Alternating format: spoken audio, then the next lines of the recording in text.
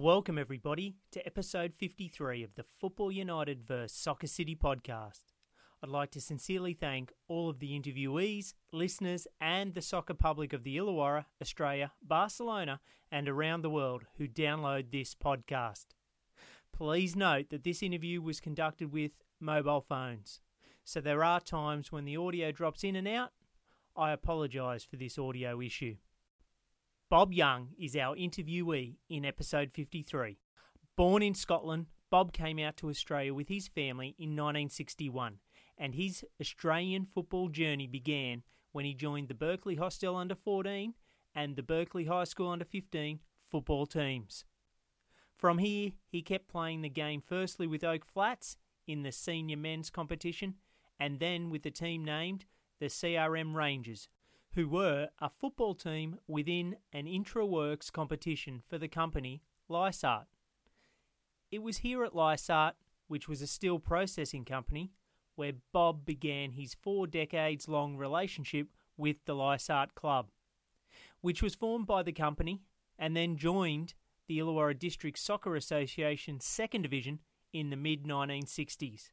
Bob was a founding committee member, and he was then part of a club for the next 40-odd years. Mixed amongst his own wonderful journey, this interview is a brief history of Lysart, and it was an honour and pleasure to listen to someone who intimately spent the next 4 decades riding the highs and lows of a local football club.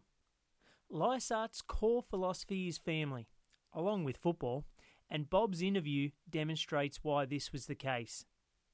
Some of the anecdotes given by Bob are heartfelt, and for me it was emotional at times, especially re-listening to the interview while editing.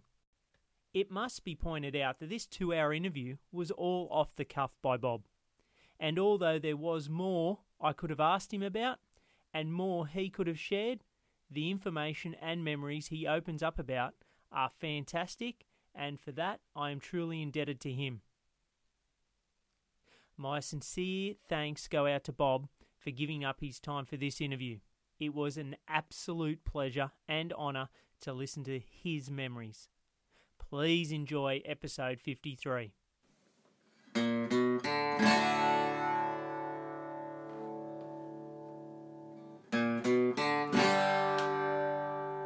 Welcome everybody to the Football United vs Soccer City podcast.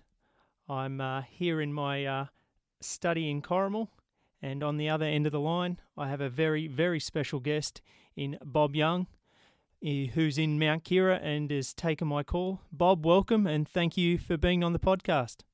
Okay, Travis, thank you very much for your interest in local football. It's overdue because of the lack of history that we really have in the Illawarra after such a very rich tapestry of activity in the sport. Yeah, you're spot on there. And for the listener, before we talk, most people who know of your name and your family's name involved at Lysart Soccer Club for over 4 decades. A bit about yourself and your interaction with football growing up. Okay, let's rewind to the beginning. Yeah. When I arrived in Australia, I was born and largely bred in Coat Bridge near Glasgow. Okay. And came to Australia in February of 1961. Football, when I was growing up, was similar to the Catholic religion, of which I was a member, and it was played in the street. It was played in the parks and everywhere else on a daily basis. And I played football almost every day from the age of 3 right through to 14 when I left. Although the last couple of years I didn't play anywhere near as much as I had before, because I was at an academic school that didn't believe in much sport. I did some cross-country running for the school, but it was all Latin and French and academia.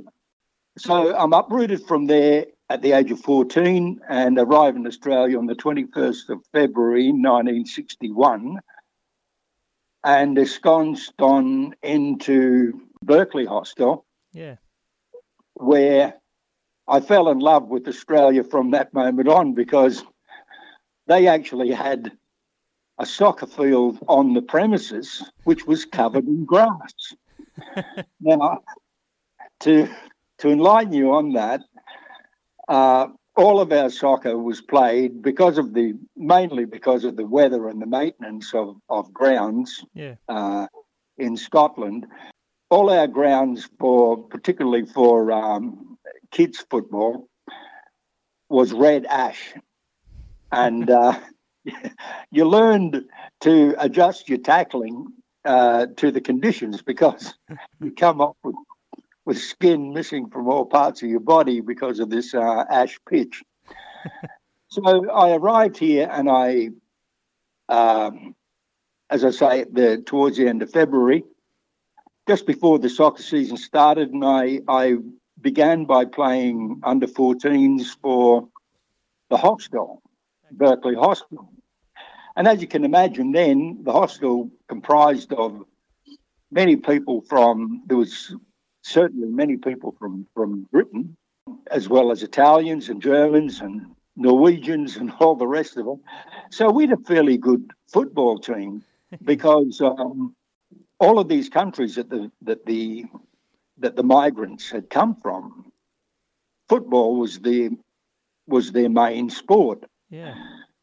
So I played under 14s for Berkeley Hostel, and I played under 15s for Berkeley High School. Okay. And that was quite an experience, starting at Berkeley High School with a broad brogue accent from Glasgow, which meant that in the first week I was there, I was involved in 3 fights because the other kids reckoned I talked funny. So, as I say, it was a fairly strict learning curve that I had to go on. So anyway, we rolled on from there, and we did quite well in the league. It was well organised. We had a bus every Saturday morning for away games. Yep. We played teams like Balgownie Hostel. We also played Unanderra Hearts, and there was an interesting story when we did play Unanderra Hearts. In my younger day, I was what you would call fairly quick, but I could never get past this fullback.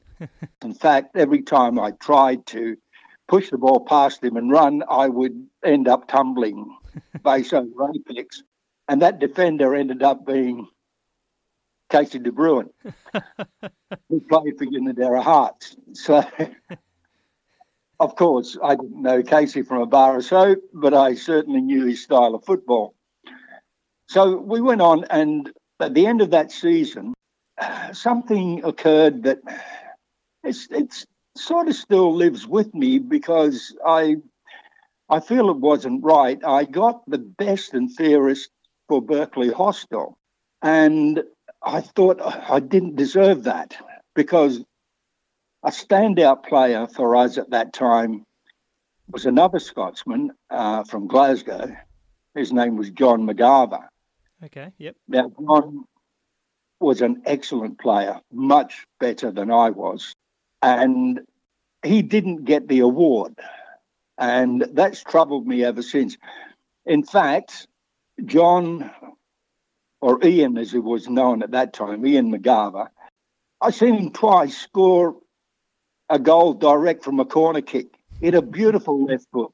And then I was embarrassed to get the Best and Fairest award, and that was the thing. It was called Best and Fairest, which I didn't really agree with, because Ian was an aggressive player. So therefore he missed out on getting the Best and Fairest award. Also, our goalkeeper, Brian Parkinson, was an excellent goalkeeper and saved us on many occasions from defeat by pulling off fantastic saves. So anyway, I ended up getting the award, and it's sort of, it sits there uneasily ever since. So anyway, moving on from in that same year, my dad was a bricklayer. Yep. He got the job in Glasgow with Australian Iron and Steel. Yep. BHP it was called back then. And was that sorry to interrupt, Bob, was that the main reason, was it an economic driver that why your family immigrated out here? Yes, it was. My mum's sister and her family had come to Australia 18 months before. Oh, okay. And they had written glowing reports about Australia, and Mum was ambitious for us to come out here. Yep. But my father refused and said no, until one day we had just got television around in 1960, I think it was, because I remember the Rome Olympics were on, and yes. I was off school ill, and I watched the Rome Olympics. I watched Cassius Clay win the gold medal for the US. And on the news one night was a report about unemployed youth standing around street corners in Glasgow and getting into mischief and all the rest of it. And I think that was where Dad decided that, okay, we'll put the papers in to come to Australia. So it was to advance his family. My dad was a very serious man. He didn't drink, which was unusual. Probably the only dad in our street who didn't have a pint. But when we got out here, he worked every hour that God sent. He worked doublers, he worked his rosters and everything else. And by November of the same year, 1961, he had saved up enough money for the deposit on a house. Wow. And we moved to, of all places, Oak Flats. Now, Oak Flats to me was like the end of the world, like Tasmania. I loved the hostel. I loved the camaraderie of the others. Yeah. Also, I was ahead in schoolwork, whereas in Scotland I had probably about 3 hours of homework every night. And out here, I was doing my homework before I left the school, which meant I could come home and straight down the soccer field. We moved to Oak Flats, and that was a bit of a culture shock because it was very remote. There was no transport out of Oak Flats except the odd train and the odd bus. Yeah. But they did have a football team. So I went down to the Oval, and in 1962, at the age of 15, the age of 15, I started playing with Oak Flats.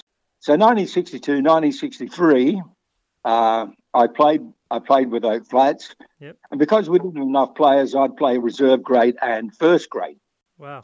I also had got a job at the post office in Dapto as what was called a junior postal officer, which Dad said was a career. So he allowed me to leave school at the end of second form. Yep. And so I took up this job as a telegram boy, which was what a junior postal officer did. So I would ride a push bike from Oak Flats to Dapto for my job, ride the bike home, play football, usually 2 games on the weekend. So to say I was fit in those days would be a gross understatement. And sorry to interrupt. In regards to, I like to sort of pick up, and I sometimes forget because I get so interested and enthused about the interviewee and yourself and your story. But with Berkeley Hostel and Oak Flats, what colours did they play in? Oh well, Berkeley. My mum always said, "Oh, Robert, they play in the Pope's colours," which was white socks with gold bands and a pale green shirt. Now, the school was also in green, and just to add to that, I played in the school team with such notables at that time as Salvatore Barnaba, Mario Morelli, Joe Heggie, who ended up being, good footballers in later years. Yeah. I had we had a good standard of play back then in the early 60s. But back to Oak Flats, they played in like with a Harlequin shirt, which was, again, gold and white, white shorts. And I played with the Prince brothers. That was Corrie Prince, who was a very good striker, Ben Prince, who was a determined fullback, and Tony Prince, who was an excellent goalkeeper. Larry Matthews was another of those notables who were very skilled. The Prince brothers were Dutch. Larry Matthews was a Pommy from around the London area. He had played at some level back in England. So we had a very good team. Also, Hans Fischer, a German guy, was our centre half, and he dominated the field. So again, they were very good. A very good standard play, and of course I was young. I was only 15 at the time when I started. So you're playing here. To put it in context, you're playing with men here, and yes, yeah. There was nothing in the Illawarra at that time beyond the age of like the 14, 15-year-olds. Like there was no youth grade, under 17s or under 18s or anything like that. It sort of stopped around about the 15 mark, and then you went into senior football. And how did you find coming up against men? You spent, time at, I guess, Berkeley High School playing against fellow high school students, and then at Berkeley Hostel in under 14s. Well, Travis, you learn to adjust. And as I said before, I was fairly quick. And before these bruisers would come in for a tackle, I'd generally push the ball past them and fleet-footedly get the ball before they could recover. So I adjusted my game so that I didn't get hit or tackled with the elephant tackle too often. Yeah. And it proved somewhat successful. So rolling on from there, like that was 62 and 63. In 64, at the end of 63, I left the post office and I went to join CRM, work at CRM, which was part of Lysart, of course. And I was still playing with Oak Flats. And the recreation officer, it was an excellent setup at the Lysart. They had For people that are outside the area listening, can you give us sort of a brief rundown of what the company Lysart's, what they did? They're in manufacturing and whatnot. Can you give a bit of a rundown so people understand what Lysart's and CRM is?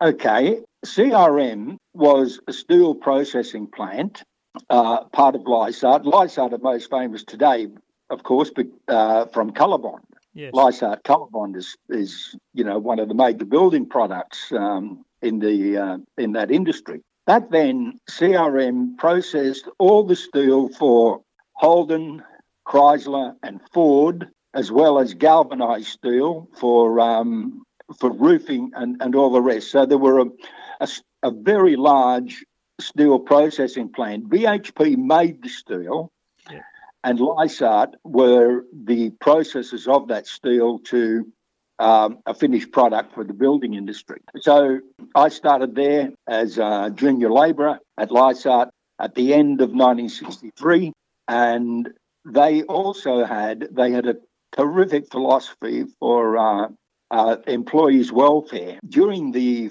50s, they had actually two football fields, one at CR and one over at Fig Tree, which was the Lysart Recreation Centre.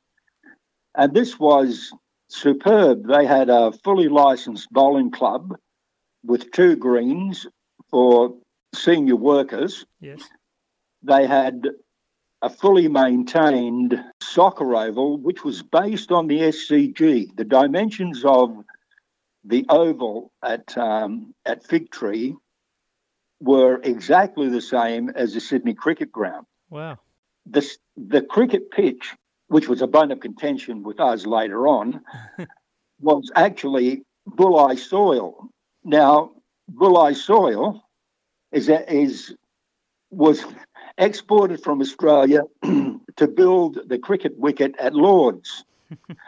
It's also Bulli soil that's in the cricket wickets at the Sydney Cricket Ground. Yes. And Leichhardt had Bulli soil. It was a world class. It was a world class pitch, maintained by a curator who was second to none. He learned his trade from old guys. He consulted regularly with the curator of the Sydney Cricket Ground in order to build the perfect wicket. And this was for employees' recreation. They also had squash courts. They had 4 tennis courts. And these were all free to the employees to be able to get over there with their families. They had a barbecue area set up so that people could take their families over there, have a barbecue after work, in the summertime. They had an organised squash competition. They had volleyball, netball, a putting green. Unbelievable. It was really a wonderful facility, and this was all provided for and maintained by the Leichhardt Company, which now have been absorbed into BlueScope Steel, and all of that was sold off, which was a very, very sad occurrence, but that's what happens with economic rationalism. Yeah. So anyway, I joined Leichhardt at the end of 1963. In 1964, they even had a recreation officer. His name was Ellis Bridge, and his job was to look after and organise events for all the various sports like tennis and squash and football and everything else. So Ellis came to me at CRM and spoke with me and said, I understand you play soccer with Oak Flats. I said, yes. He said, I want to organise an intra-works competition. Yep. And there was 4 teams in the competition. CRM was 1. There was the Galv Lions over at Spring Hill, the Northern and Southern Warehouse. And I think there might have been, I think there was only 4 teams. So we had this after work. We would have this starting at around about 4 o'clock. We would have this interwork soccer competition in the fields of CRM and also the main field over at Fig Tree. And as it turned out, CRM Rangers, where I was the captain, we won the intra-works competition. So at the end of that, we had a little celebration whereby we were awarded the trophy, the Stand Back trophy it was called.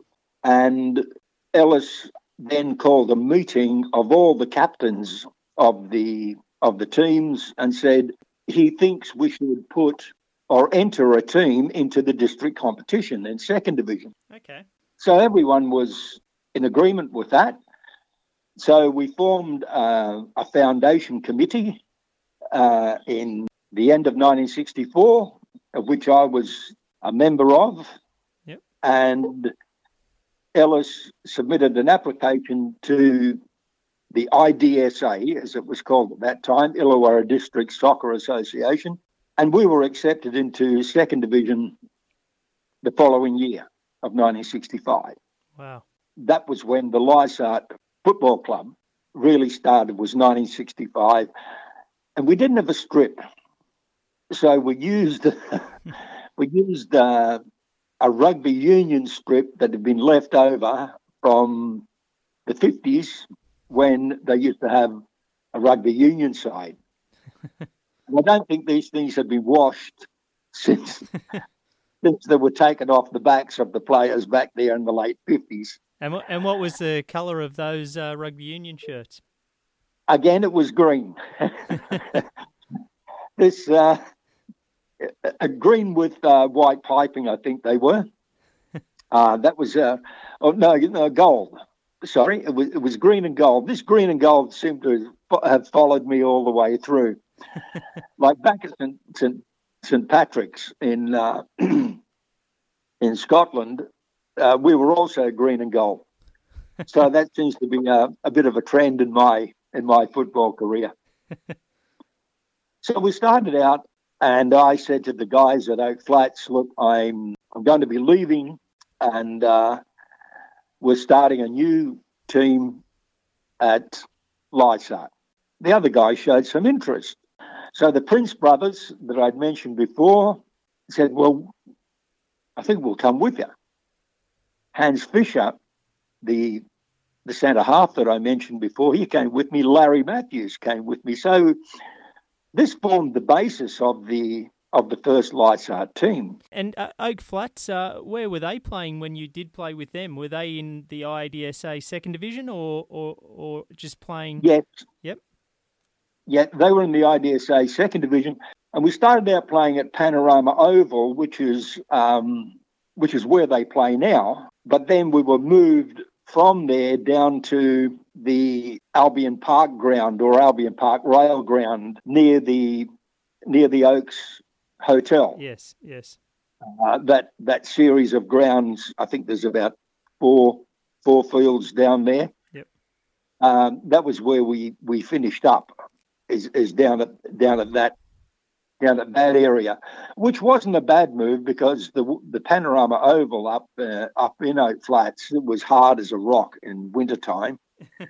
when you tumbled over on that ground, you really knew it. You know, it was a very hard ground. Not as hard as the grounds in Scotland, of course, but harder than most around. Whereas the Lysart ground was the best, absolute best in the district. Because it was maintained on a daily basis by the staff, the recreation staff over at Fig Tree. So that was where we started off, and we had a modicum of success. Not great, but we did fairly well. We mostly got into the semis and that sort of thing, and we sort of rolled along. And as time went by, in 1968, I decided that I wasn't going to be George Best.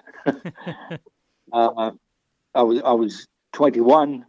I'd been singing with a rock and roll band locally, and I thought, well, I'm not going to be John Lennon.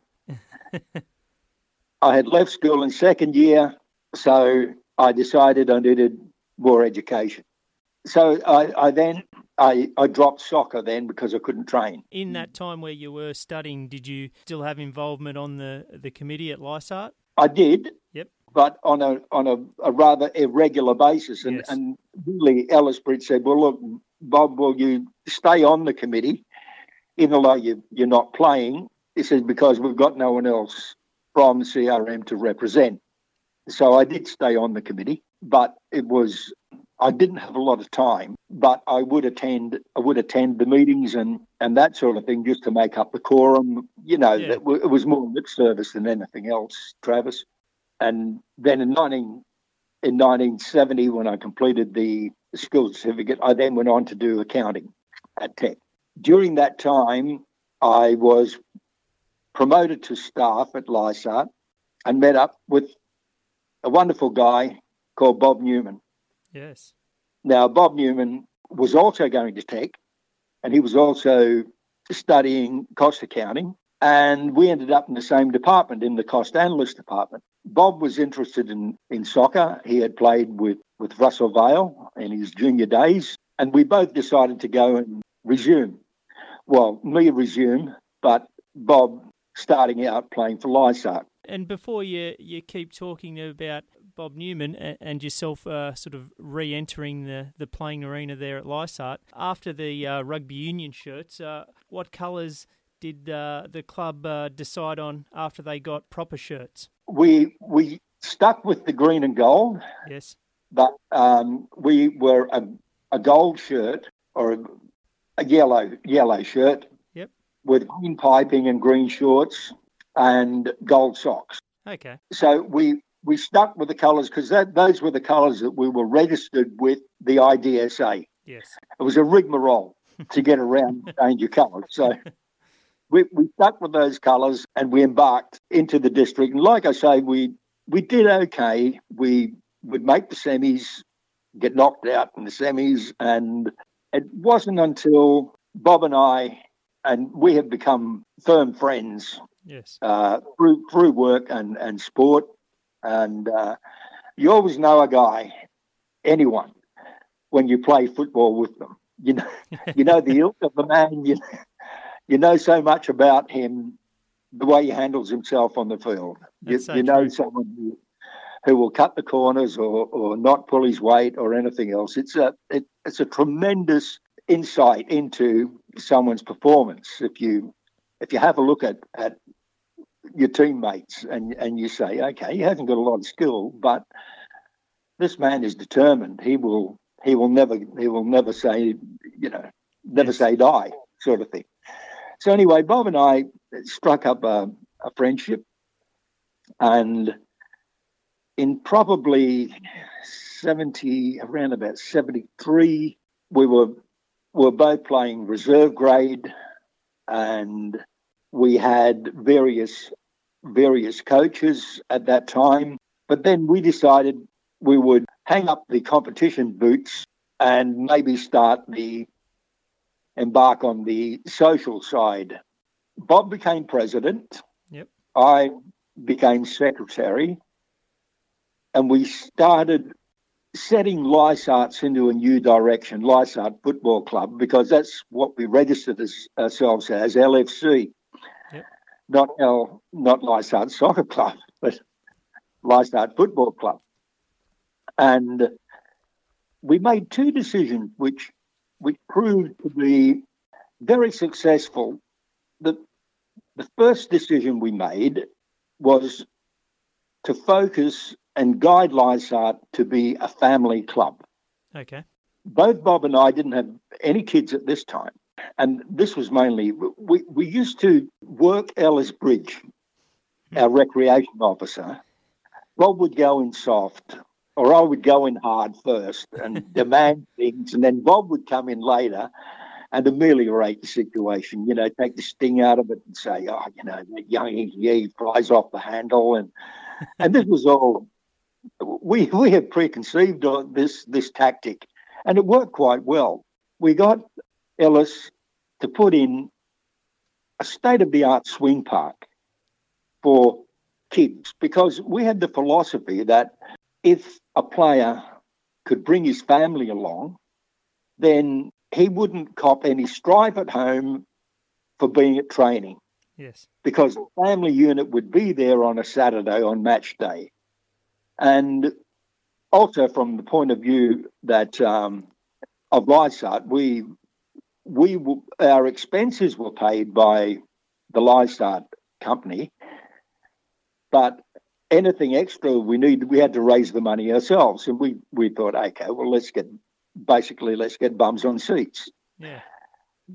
And sell from the canteen and that sort of thing. Back in those days, you didn't charge at the gate for entry, but we had the barbecue, and like I say, the Lysart company would supply the gas and the barbecue and that sort of thing, and all we needed was the volunteers to man it, which we organised, and that's what we were best at, I guess, was the organisational side of things. That was the first decision, a very important decision. And some clubs have followed that, particularly Bulli. I must take my hat off to Bulli. They recognised the fact that the family unit was important, and they would gear their club toward that. So, but I would like to say that we were the first to really plan for it to be a family affair at the football.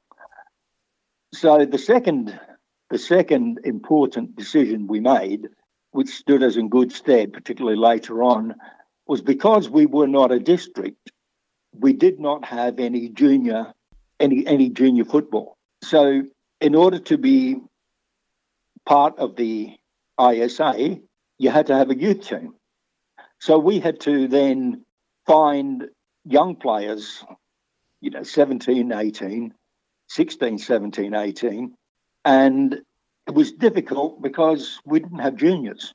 So we made it a point of appointing the right people into the role of coaching and procurement of these players. Yes. We got a couple of real good fellas. Ian Golding was one. Ian Golding was the coach. A couple of other guys, particularly Les Keenahan, God rest his soul.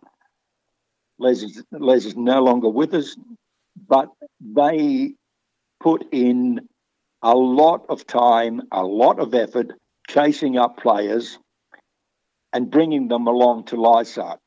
They both had boys of that same age, around about the 16 and 17 mark, and they used them and said, well, who's good players that you're playing with? And they would go out and knock on the door of the parents and say, look, come to Lysart. We've got great coaching, we've got great grounds and everything else.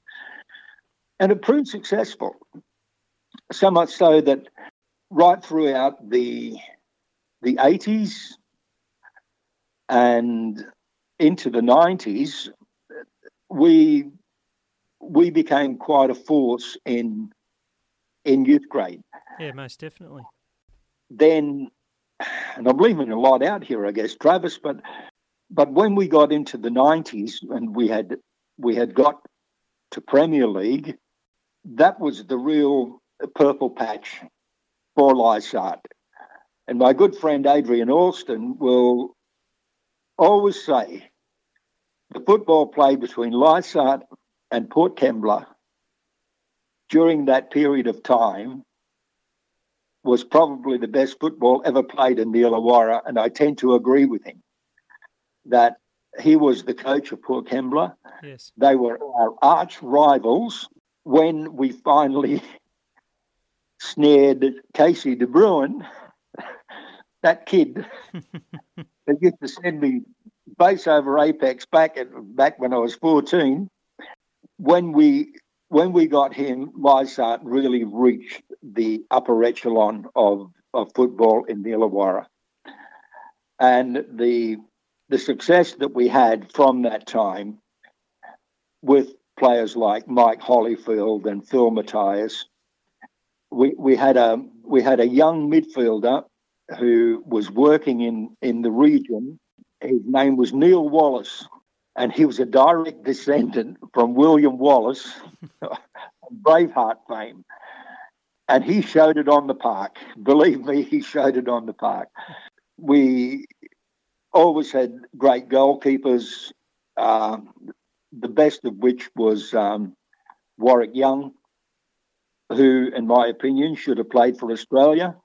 Yeah, he was a quality keeper, and there was another gentleman that when looking in researching to talking to you, there was a man by the name of Bobby Dodds in the 1970s that sort of I'd seen in an old program that you'd written about, that he was a goalkeeper and brought the team and the club together in the 1970s. Yes, Bobby Dodds was an excellent keeper. He was another English gentleman. And Bobby Newman and I were astounded one day when we were playing Dapto, who were also our arch rivals at that time. One of their strikers had a shot and it skimmed over the crossbar, and the referee pointed to the 6-yard box for a goal kick. And Bobby said to the referee, I got a bloody touch on that.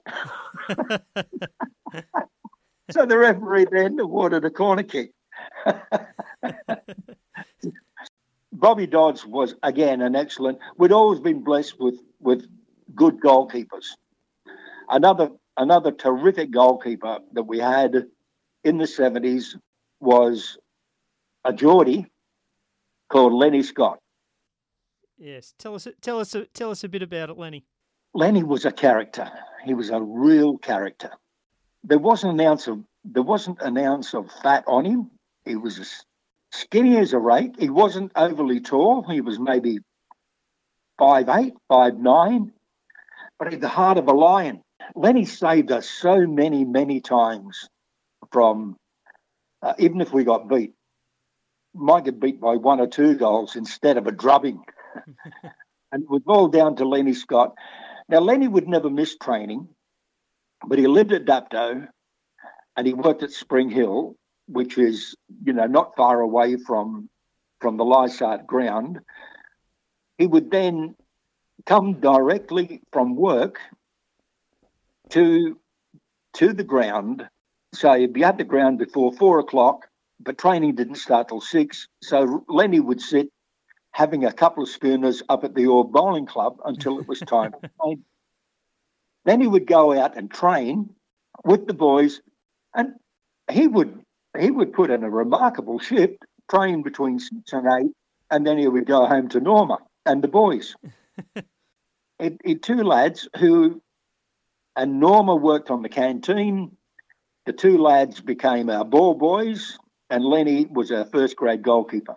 And then tragedy struck in 1976, whereby Lenny had bought the boys a little yacht because they lived at Coonawarra nearby the lake. And he bought them a little yacht, and the boys wanted, as boys would, wanted to go on the lake on the Sunday after he bought them this little yacht. It was August, and the westerly winds, as they do in August, blow tremendously fierce. So the boys harped and harped at Lenny, and he finally yielded and said, "Okay, I'll take you out on the yacht." Now, as I say, Lenny was a Geordie, heart of a lion, took the boys out on the yacht on the Sunday afternoon, and the three of them drowned. Horrible. And that was the hardest thing. That was the hardest thing that I've ever had to encounter. Lenny was such a fantastic guy. Norma was wholeheartedly behind him. They had a beautiful marriage. These two wonderful boys, and they all perished on Lake Illawarra due to the westerly winds in August. And on that Monday morning, it was Bob Newman who came to my place here at Mount Keira and broke the news to me. It was horrible. It was so and sad. Bobby, it was just so sad. So anyway, Ellis Bridge, our recreation officer, was also a trophy maker and engraver. And he built a memorial trophy to Lenny Scott, and it was generally awarded as I said, Lenny had the heart of a lion, and this was what we generally called the Guts Award. It was probably the most important trophy that we had in the Lysart organisation.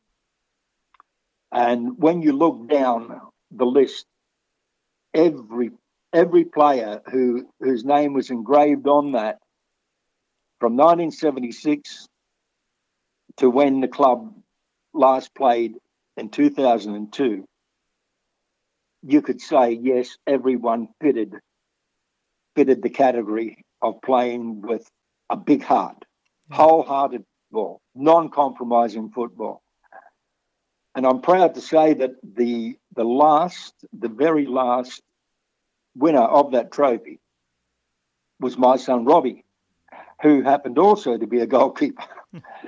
And he won the Guts Award for 2002. And I had the trophy here at Mount Keira up until the year before last, when, with Robbie's permission, I presented it to another stalwart of the Lysart Football Club, a wonderful gentleman by the name of Colin Spencer, whose boys played for Lysart, and Colin was diagnosed with cancer and was not expected to carry on for too much longer. And with Robbie's permission, I awarded that trophy to Colin Spencer at a Lysart reunion that we had 2 years ago.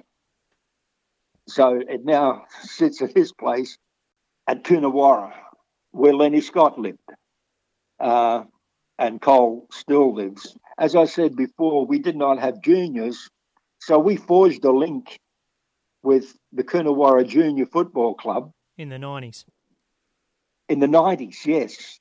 And we would then, as a senior or umbrella club, we would supply them training balls.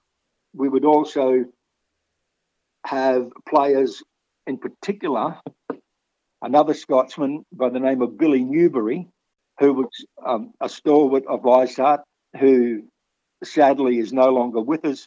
Billy organised a group of first graders to go out there one every week to take them through a training session. And they devoted their time to do that. And we formed very strong links with the Coonawarra Junior Football Club, which brought us the ilk of Jason and Noel Spencer, and of course their mum and dad.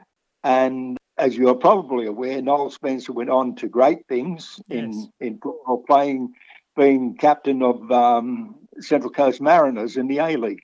A little funny story there, we had to apply to the ISA at the time to allow him to play first grade because he was only 16 and you had to be 17 to play first grade. So we got a special dispensation for Noel to play first grade with the Lysart Club, which he did remarkably well. Oh, most definitely. Going back to the 70s, Bob, there was a sort of, apart from yourself and Bob Newman, sort of changing the core philosophy of the club to a family club, which was crucial in the ongoing success and longevity of the club. But you also, it was a bit of luck as well. In the mid-1970s, your rivals, Dapto, who were then managed by or coached by George Ramage, they went in a different direction and you got an influx of players, the likes of John Rye, Sid Wesley, John Ray, Martin Wigney, Bill Fennick. Talk a bit about that. Okay. That was a watershed period with the Lysart Club. These guys were all Poms. You know, Billy Fennick and Sid and Joe Ray were Geordies. Yep. The same as Lenny Scott. Lenny was still our goalkeeper at that time. George Ramage had introduced a policy at the Dapto Club of focusing on youth and wanted a younger player and basically told this squad of guys, great players, that there was no place for them. So they had a mini meeting themselves and they said, well, where will we go? And they unanimously voted to come to the Lysart Club, and we hated them. We hated them. Dapto and us were arch rivals at that time. Where did that rivalry come from, do you think, Bob? It's hard to say. That we thought they were uppity. Okay. Because they did a bit of strutting, and we didn't like that. And also there was the Scots-English influence. You know, we had a couple of Scotsmen playing at Lysart, and of course the Scots traditionally don't have a lot of time for the English, or the Sassenachs, as we call them. So there was that sort of rivalry, but it was mainly on the park. Yes, they were great winners. They were a great team, and they were great winners, and they let you know it. So this phalanx of players comes along that we hated.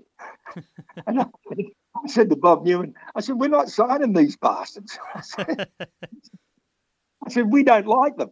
Anyway, long short, Bobby said, well, they're good players. We could use them. So he took me around, and ironically, it turned out that this group of players became my best friends. We formed, it was around that time. We're talking mid-70s, aren't we? Mid-70s, yes. They all played with Lenny Scott, the goalkeeper. And then around 77, about 77, it was when Bob and I decided to come off the park and focus solely on administration, but we still wanted to kick a ball, so we started the Lysart Social Soccer Club and entered the team into the business houses or the social league. Playing with these guys was probably the most enjoyable football I've ever played in my life at that time. With Billy Fennick, who became coach of Lysart. He was youth grade coach initially, and then he became club coach with Lysart. Sid Wesley, who became my best friend, John Rye, Martin Wigney, Joe Ray. These guys were just so good at football, and we're all later on. We're all in our 30s now. In fact, I think Billy Fennick might have been about 38 or 39 at the time. Their attitude to the game. To give you an example, Billy Fennick had trialled with Sunderland before he came out to Australia. He was an uncompromising defender who, for his size, he was like Roy Keane of Manchester United fame, totally uncompromising, as was John Rye, the Southern England fullback who took no prisoners. These were guys of quality, and I thoroughly enjoyed playing with them, as did Bobby Newman. So because we wanted to kick the ball, all these guys came with us. They came off the park playing reserve in first grade because they're getting on in their 30s now. And we formed this team, and it was formidable. It was a formidable team.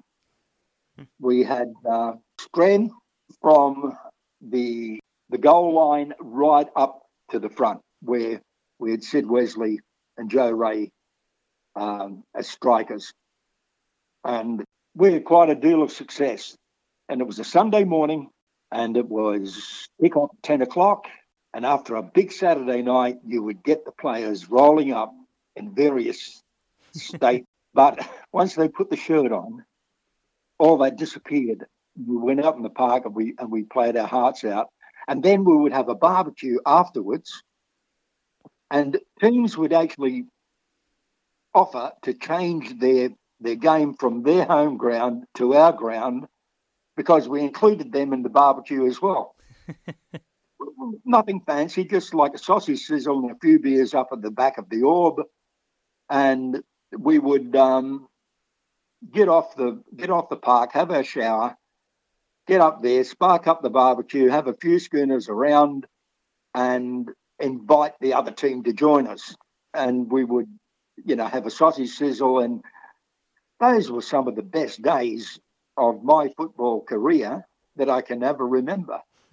And it was because of the people I played with at that time. Back to Lysart Football Club in the IDSA. In the late 70s, you got out of the old second division, which was the third tier, and then sort of moved up the ranks. And then by 1981, you'd got into Premier League. And although there was a lot of hard work, it was a coach by the name of Chris Brown that took Lysart to Premier League. Yes, well, Chris was another POM. He was Midlands, I think Yorkshire. A little guy, completely uncompromising in the way he tackled. That seemed to be a thread that ran through Lysart all the time. Yeah, this never say die attitude. We were never beaten. In our heads, you might be down 3-0, but we had the self belief that we could get beat 3-1 or 3-2 or even get a draw. We never said die. And that was a feature of the club all the way through. It was contagious because you saw the other players, being uncompromising in the way they played. It influenced everyone in the team until the whole team were doing that. So that was, we didn't have standout star players. There were players floating around the district who were, prolific goal scorers, and there were many of them. And we really never had these huge standout players until later on in the 90s, after Casey De Bruin took us over or became our coach. But we always had this uncompromising style of play that in our heads we were never beaten until the final whistle. Do you think that that sort of mid-70s where, like you said, you and Bob Newman and the rest of the committee sort of focused on the administrative side. You got the influx of players from Dapto with their change in policy under George Ramage that you then, I guess it solidified the culture of the club, and then, like you said, late 70s into the early 80s, you're then getting to the Premier League for the first time. That was sort of, I guess, embedded the culture at the club? Yes, yeah, you're spot on there. That the threads of this had always been there. You know, that the roots had always been there. But this influx of players from, thanks to George Ramage, really enhanced that underlying spirit that had always been part of the club. And these guys coming along really boosted the club into another level. And it was from their input that we did advance to Premier League under Chris Brown. Now, Chris wasn't a popular coach. Chris, I don't know, I think he had a sense of humour bypass somehow. That he concentrated on football and football only, and there were players disgruntled because he would tell them what he thought. There was very little diplomacy with Chris, and I remember players saying, "Look, he's got us into Premier League. Now we'll get someone else." And Bob and I said, "Absolutely not. This man has done the job. He's got us there. He will be our coach the first year in Premier League," which he was. And then Chris had work commitments after that first year and stood down. And I think then we appointed, I think it might have been Jimmy Ryrie. Yep. And Jimmy had been a player of note. He was a Scotsman. And I think we struggled on for 1 year. Yeah. You had 81 and then 82 and then went back to the First Division in 83. Now, one thing I'd like to add here, Lysart have never, ever sacked a coach. We've never sacked a coach. And we're proud of that. We've said, okay, we'll stand by our decision. And perhaps there were a couple of occasions where a coach should have been stood down, but we never did that. We would never succumb to the temptation of sacking a coach. We would just soldier on, as it were. We're very proud of that particular fact. But we did get relegated. I think we were second bottom or something like that. Yeah. Wally Miller was our coach around about that time, and Wally was a legendary coach. Did a lot in the area as a player and as a coach, and most people would probably know him from Fig Tree, but he'd done quite a bit in his career. Yeah, with Lukey Robards in at the Fig Tree. Wally did a tremendous job coaching us, but was beset by injuries to such a degree that the crucial games would come up and the crucial players would be injured. It was almost the perfect storm during that period of time. But I remember playing off, I think against University, and we had to win by 3 goals in order to avoid relegation. And we won by 3 goals in the very last game of the season.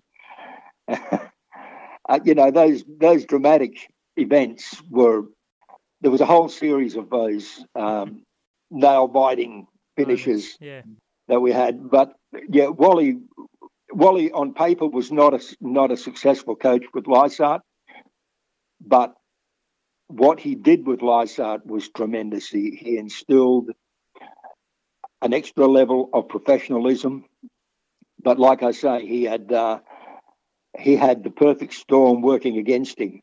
That with injuries and everything else, sickness, injuries, it was a horrible season from that point of view.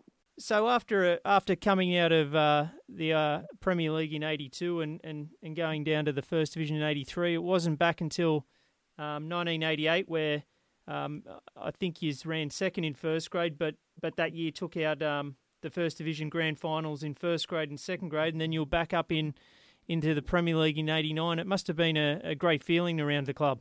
It was a tremendous period because there was animosity with the ISA. Now, we came second. Aris technically won the division. Yes. Which is now Wollongong Olympic. Now, that was under the old rules. We should have won because at that time we were on the same points, but we had the bigger goal difference. You know, the goals for and against. Yes. We had the better margin. But at that time, the ISA, probably the only organisation in the whole world, had this, you divide the goals against into the goals for, and you come up with a quotient. Okay. And Aris had a better quotient than us. We had scored more goals than they did, but our quotient was lower than theirs because they had let less goals in. Okay. So it was this crazy system. Anyway, by the way, the following year we knew we could do nothing about it. They were the rules, bad luck. But the following year we got that changed. We formed a notice of motion and presented it to the AGM of the ISA, and it was overwhelmingly voted to change that system to be the same as every other system in the whole world, which meant goal difference. Had it been goal difference, we would have won the league. However, at the end of that period, in 1988, the ISA came to our ground and said, you won't be accepted into Premier League because you haven't got a fence. Now, we had a picket fence based on the Sydney Cricket Ground, exactly the same as the Sydney Cricket Ground. I said, yeah, we've got a fence. No, we want a fence a metre from the sideline. So you won't be able to get in Premier League because you haven't got what we call an enclosed pitch. So off they went. So we did our trick with Ellis Bridge, Bobby Newman and I. The three of us had a meeting and we got the engineering department involved, the engineering department of Lysart. And Ellis said, we'll build a fence. We'll build a fence within our fence. Now, you've got to remember, this is a cricket ground and with bulleye soil in the middle. So the engineers come up with a scheme whereby we buried 6 inches below the turf a pipe, concreted it in to the ground, and then placed a narrower pipe into that pipe. Yeah. And we built a fence all the way around the ground. And it was almost like building the pyramids. We had to do this with voluntary labour. We had a couple of welders in our group, and they welded the sections together. We got the pipe work donated by the company, and it was all measured and cut and everything else, and was in the ground before the end of the year. Wow. Which was the deadline. You see, you've got to wind back a little bit. Aris came first, Lysart came second, and Balgownie came third. Yep. Now, Balgownie went through the whole season without losing a game, but it was the most boring football you've ever seen in your life. It was 0-all draw, 1-all draw, 1-0 win.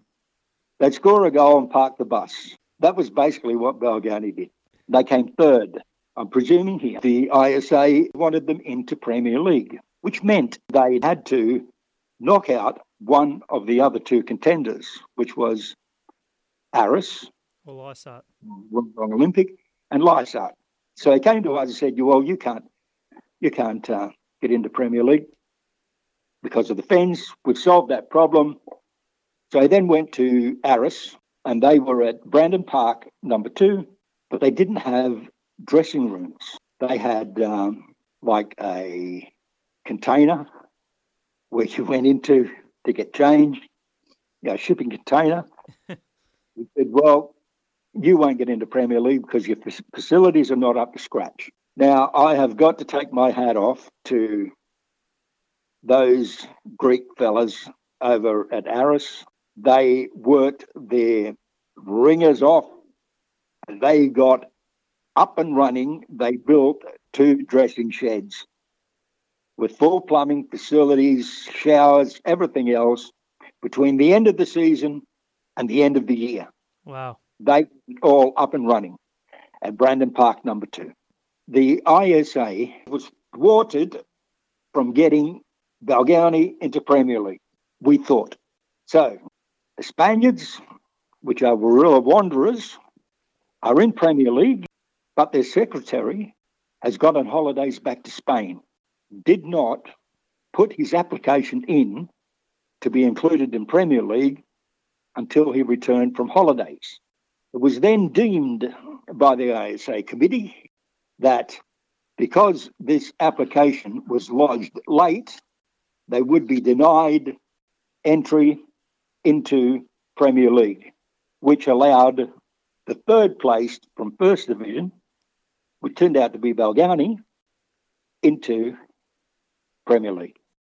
And I feel, as I did then, that our Spanish compadres down at Warilla Wanderers were shafted. Another interesting anecdote to that, the grand final of that year was played at Berkeley, and it was between Lysart and Balgownie. Yeah, I was going to ask you about that. Balgownie had a great striker by the name of Richie Peel. Yeah.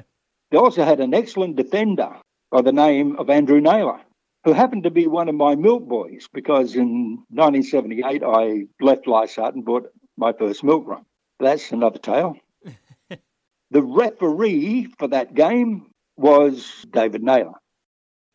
Mario Morelli was on the sideline, and the referee was, as I said, David Naylor. So Lysart score a goal.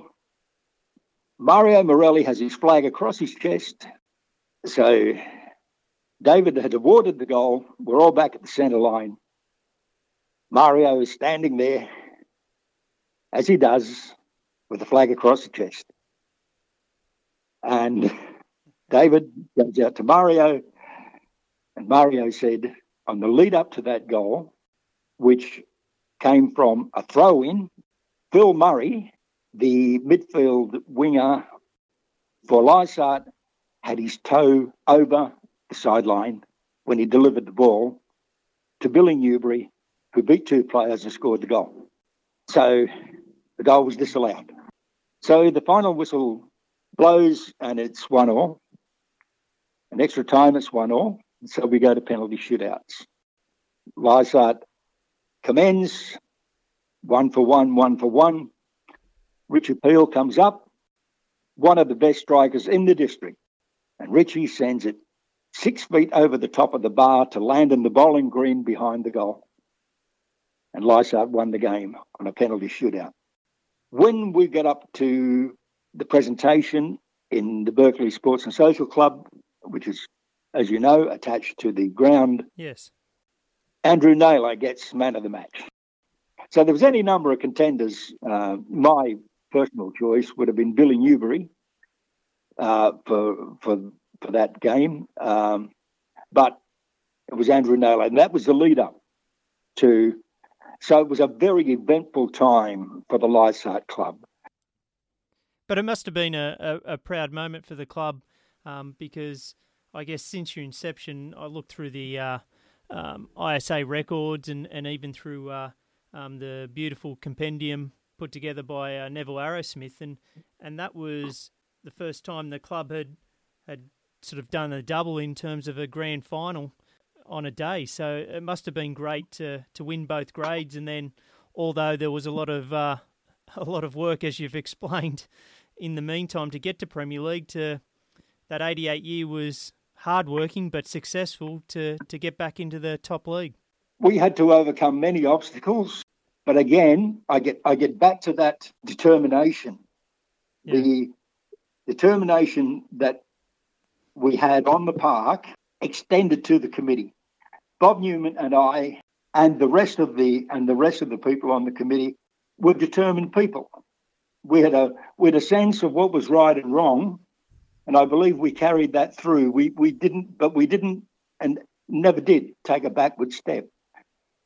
We would confront adversity with what I considered sensible options. We we played by the rules, but sometimes the rules were stacked against us, and we did our best to change them. And this was one of the instances where we did have a problem that was almost insurmountable. Now, having said that, I will admit that George Naylor did a tremendous thing for Illawarra football with his administration by to my mind, his best achievement was raising the standard of play for the players. He made that a condition of getting into Premier League, that you had to have a surface that was playable and up to standard. And he improved by having that rule.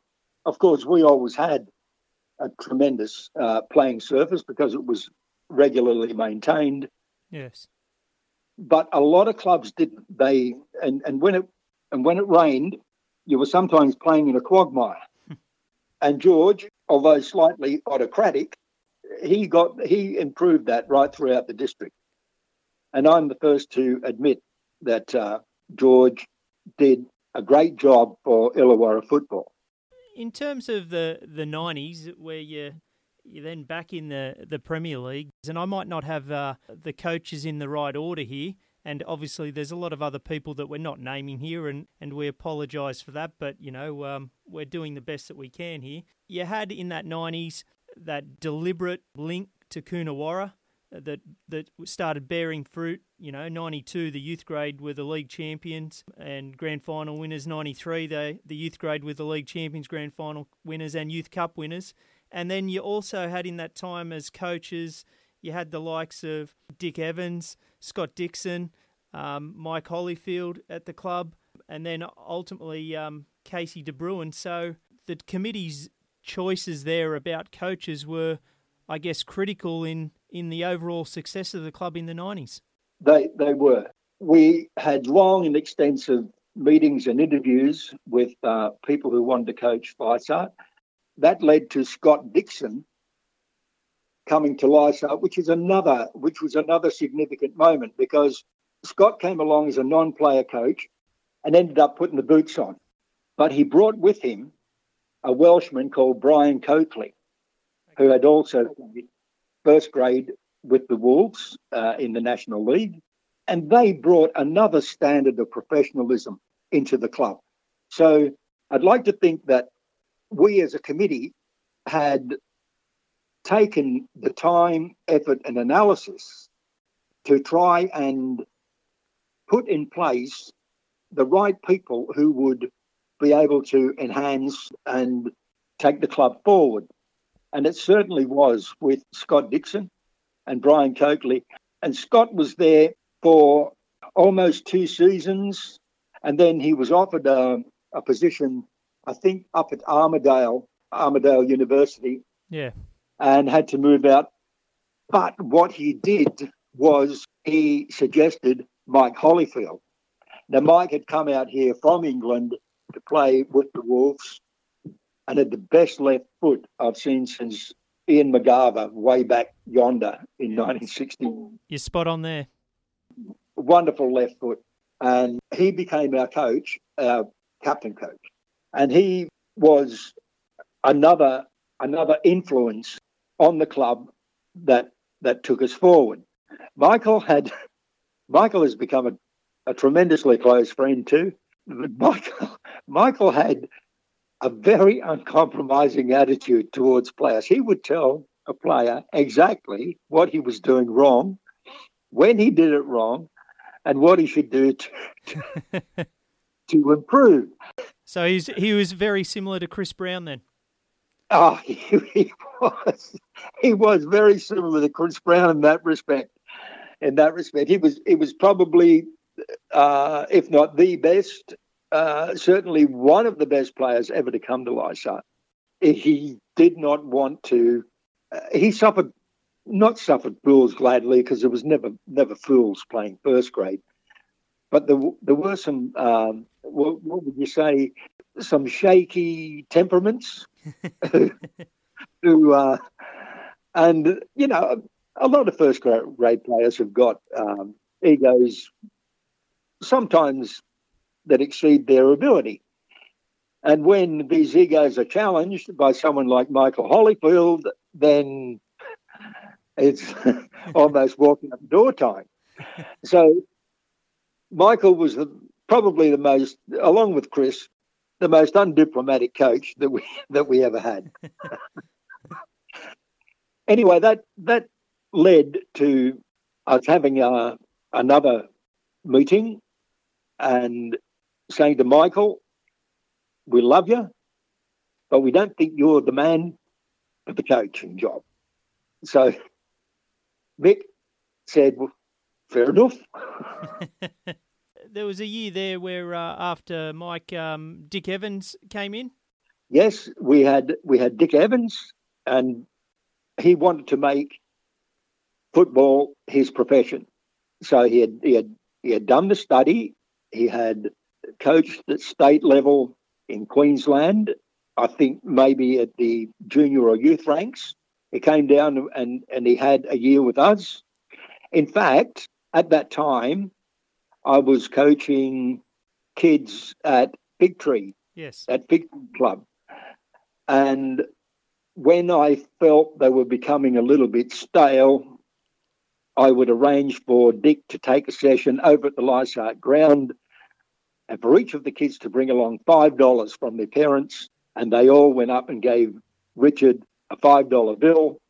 And I would just sit in the stand and Dick would take them through a session. And I must admit his work was exemplary. And he taught me a lot about coaching kids. And I just wanted them to have a different face in front of them, just to spark them up a little. Yeah.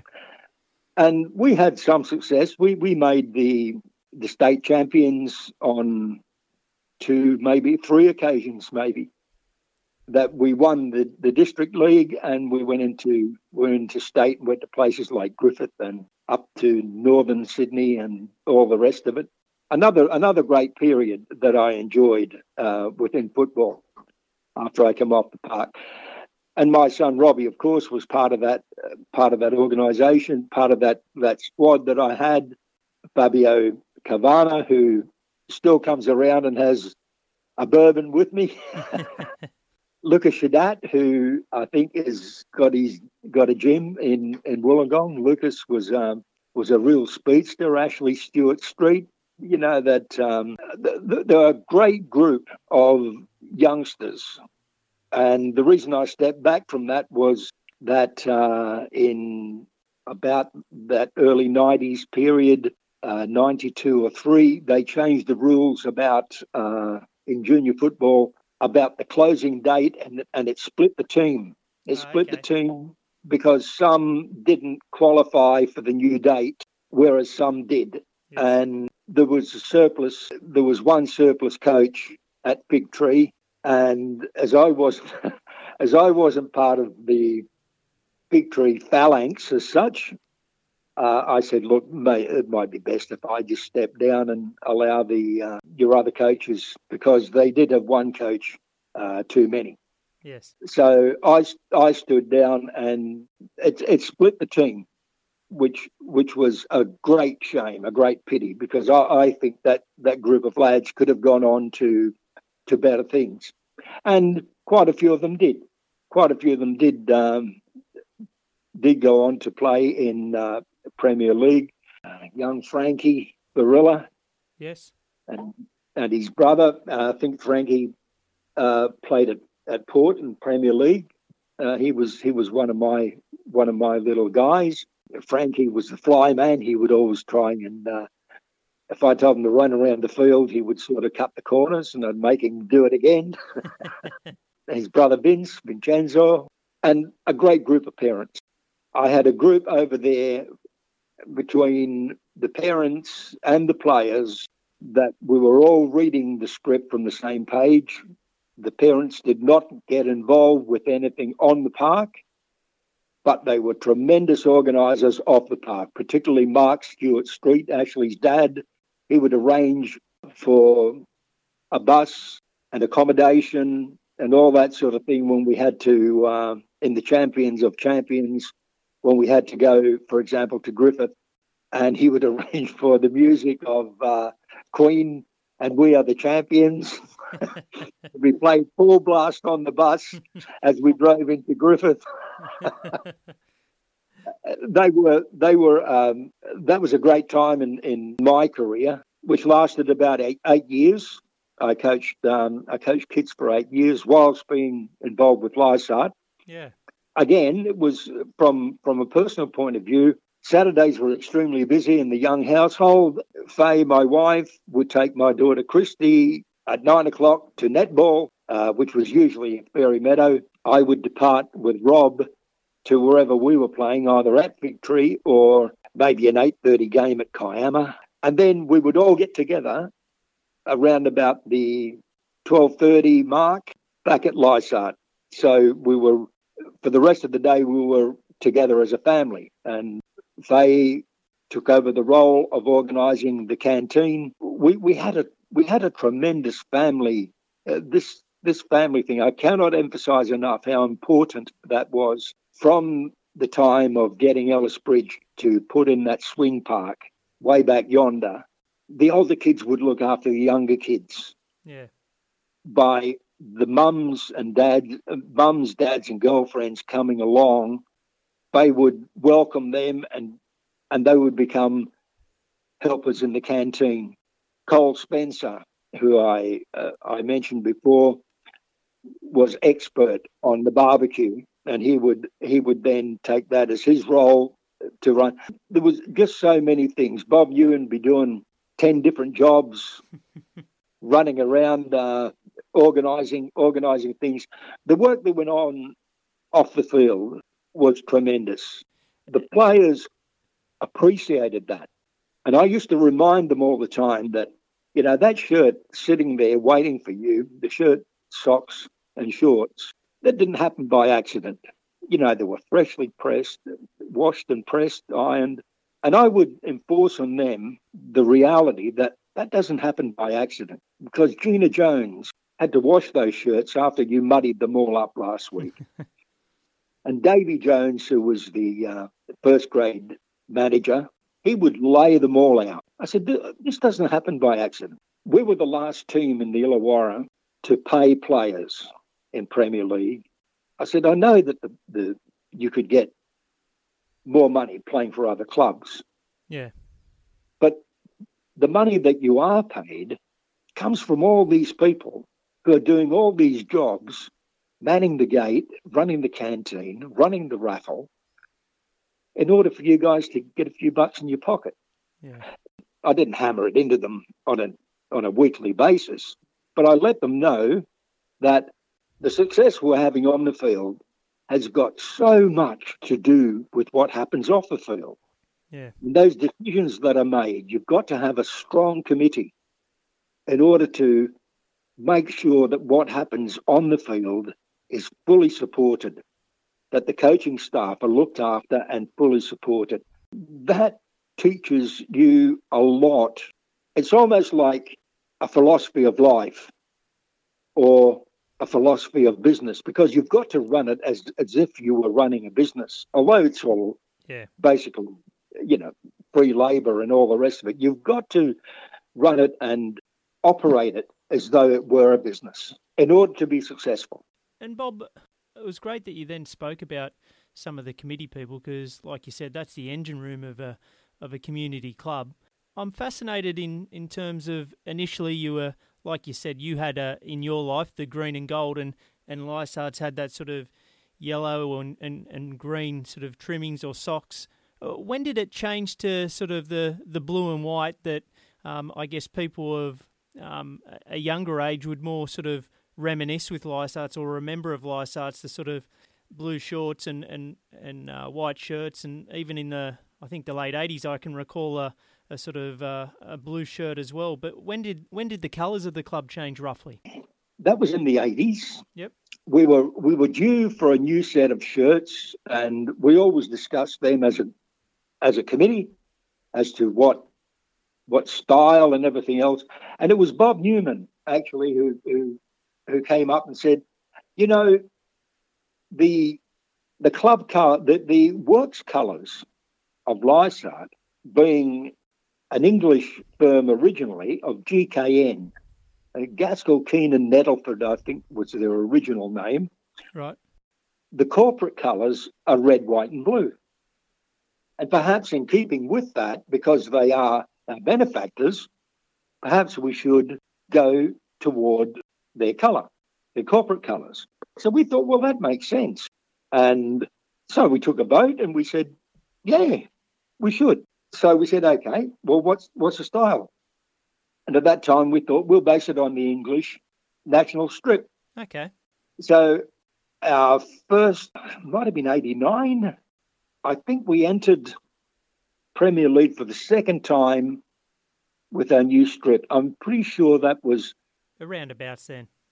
Yeah, and I'm thinking that the spur for that might have been the fact that we were getting into Premier League once again. Now, I'm not entirely sure, but I'm pretty sure that was the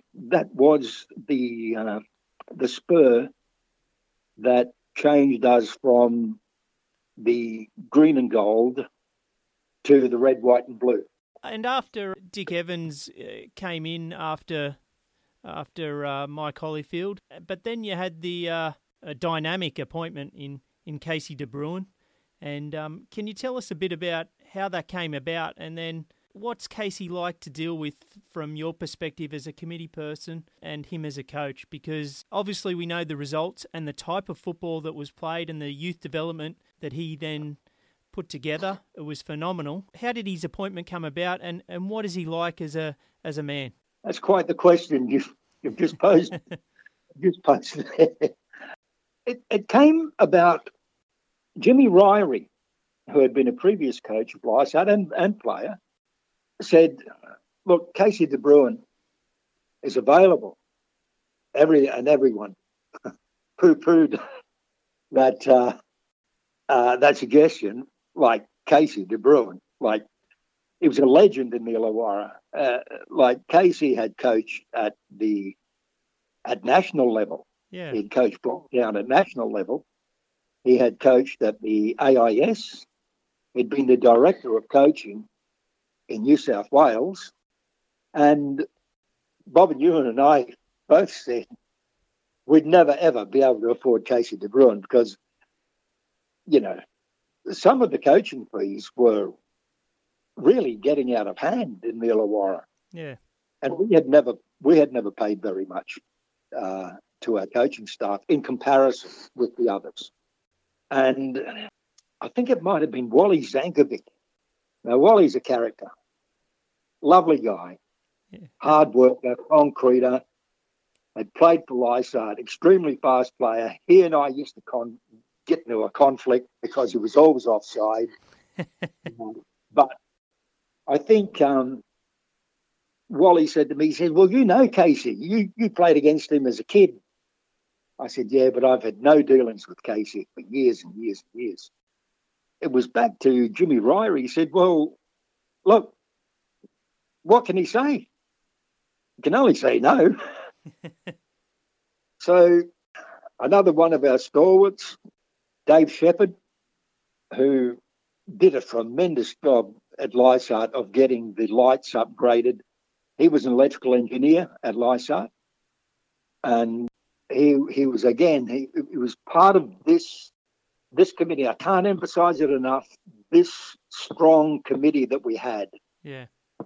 Gene Finch, our treasurer, Bob Newman, our president, Wally Zank, Dave Shepherd, Gina Jones, you know, tremendous group of people.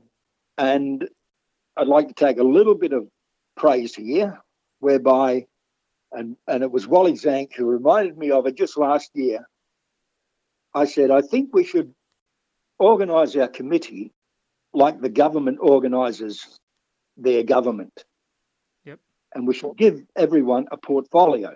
Now, I've designated certain portfolios, and that goes from gear management, the gate, the canteen, the raffle, etc., etc. I said, now, anyone who becomes minister for this portfolio doesn't actually have to do work at this portfolio, but he's got to organise people to do it. Yes. In other words, if you're on the gate, you don't have to be standing on the gate from youth grade right through to half-time in first grade, but what you've got to do is organise people to do it. So if you've got all the mums and dads coming along for youth grade, they could do half a game in reserve grade, for example. Yep. If you've got mums and dads whose boys are playing reserve grade, then you can get them along to do youth grade. And that was the way we organised the committee. So we had a high degree of organisation within the committee with great people. And it was like the feeding hawk ministry, I'd say. Probably the most successful ministry in Australian government. And we were lucky enough to be able to have that in Lysart. But with that organisation, it made it even stronger because everyone had a specific job and you didn't have people running here and there to do various things. Like I say, Cole Spencer put his hand up, said, I'll do the barbecue. Now, that meant him organising someone to do the barbecue, but Cole didn't. He did it himself.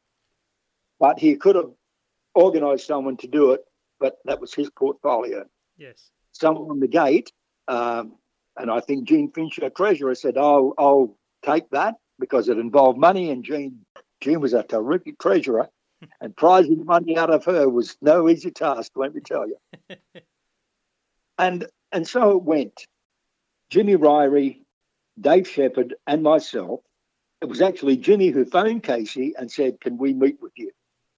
So we went out to Kanahooka one Wednesday night, I think it was, and Casey ushered us in and took us down to his bar and brought some Crown Lagers and handed them around, and he says, what do you want to talk about? So everyone looked at me.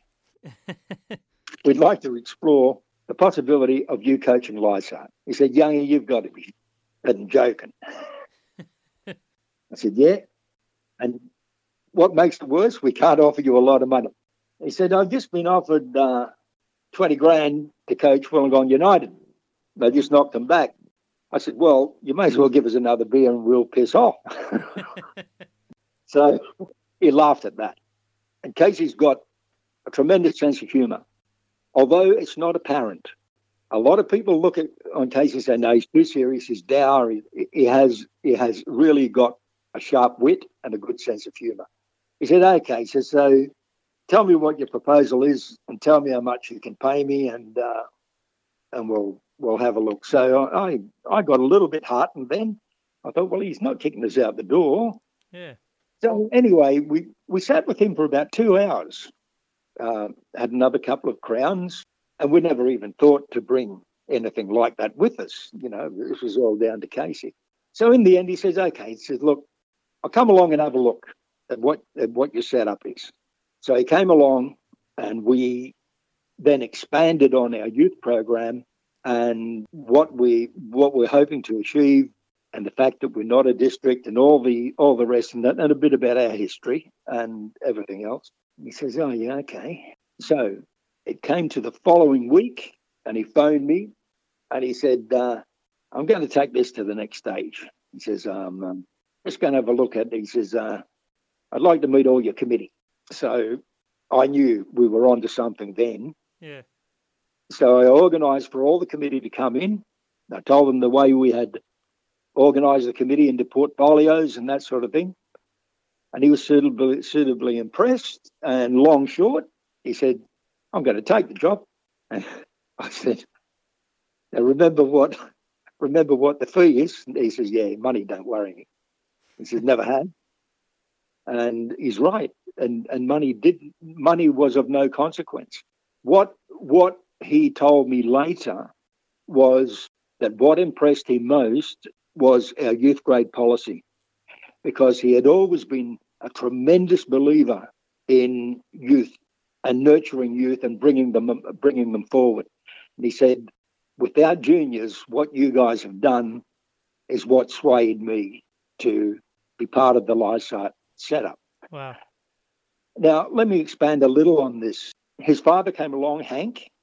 Now, Hank, unbeknownst to me, had been on the sideline because he was the coach of Unanderra Hearts way back in 1961.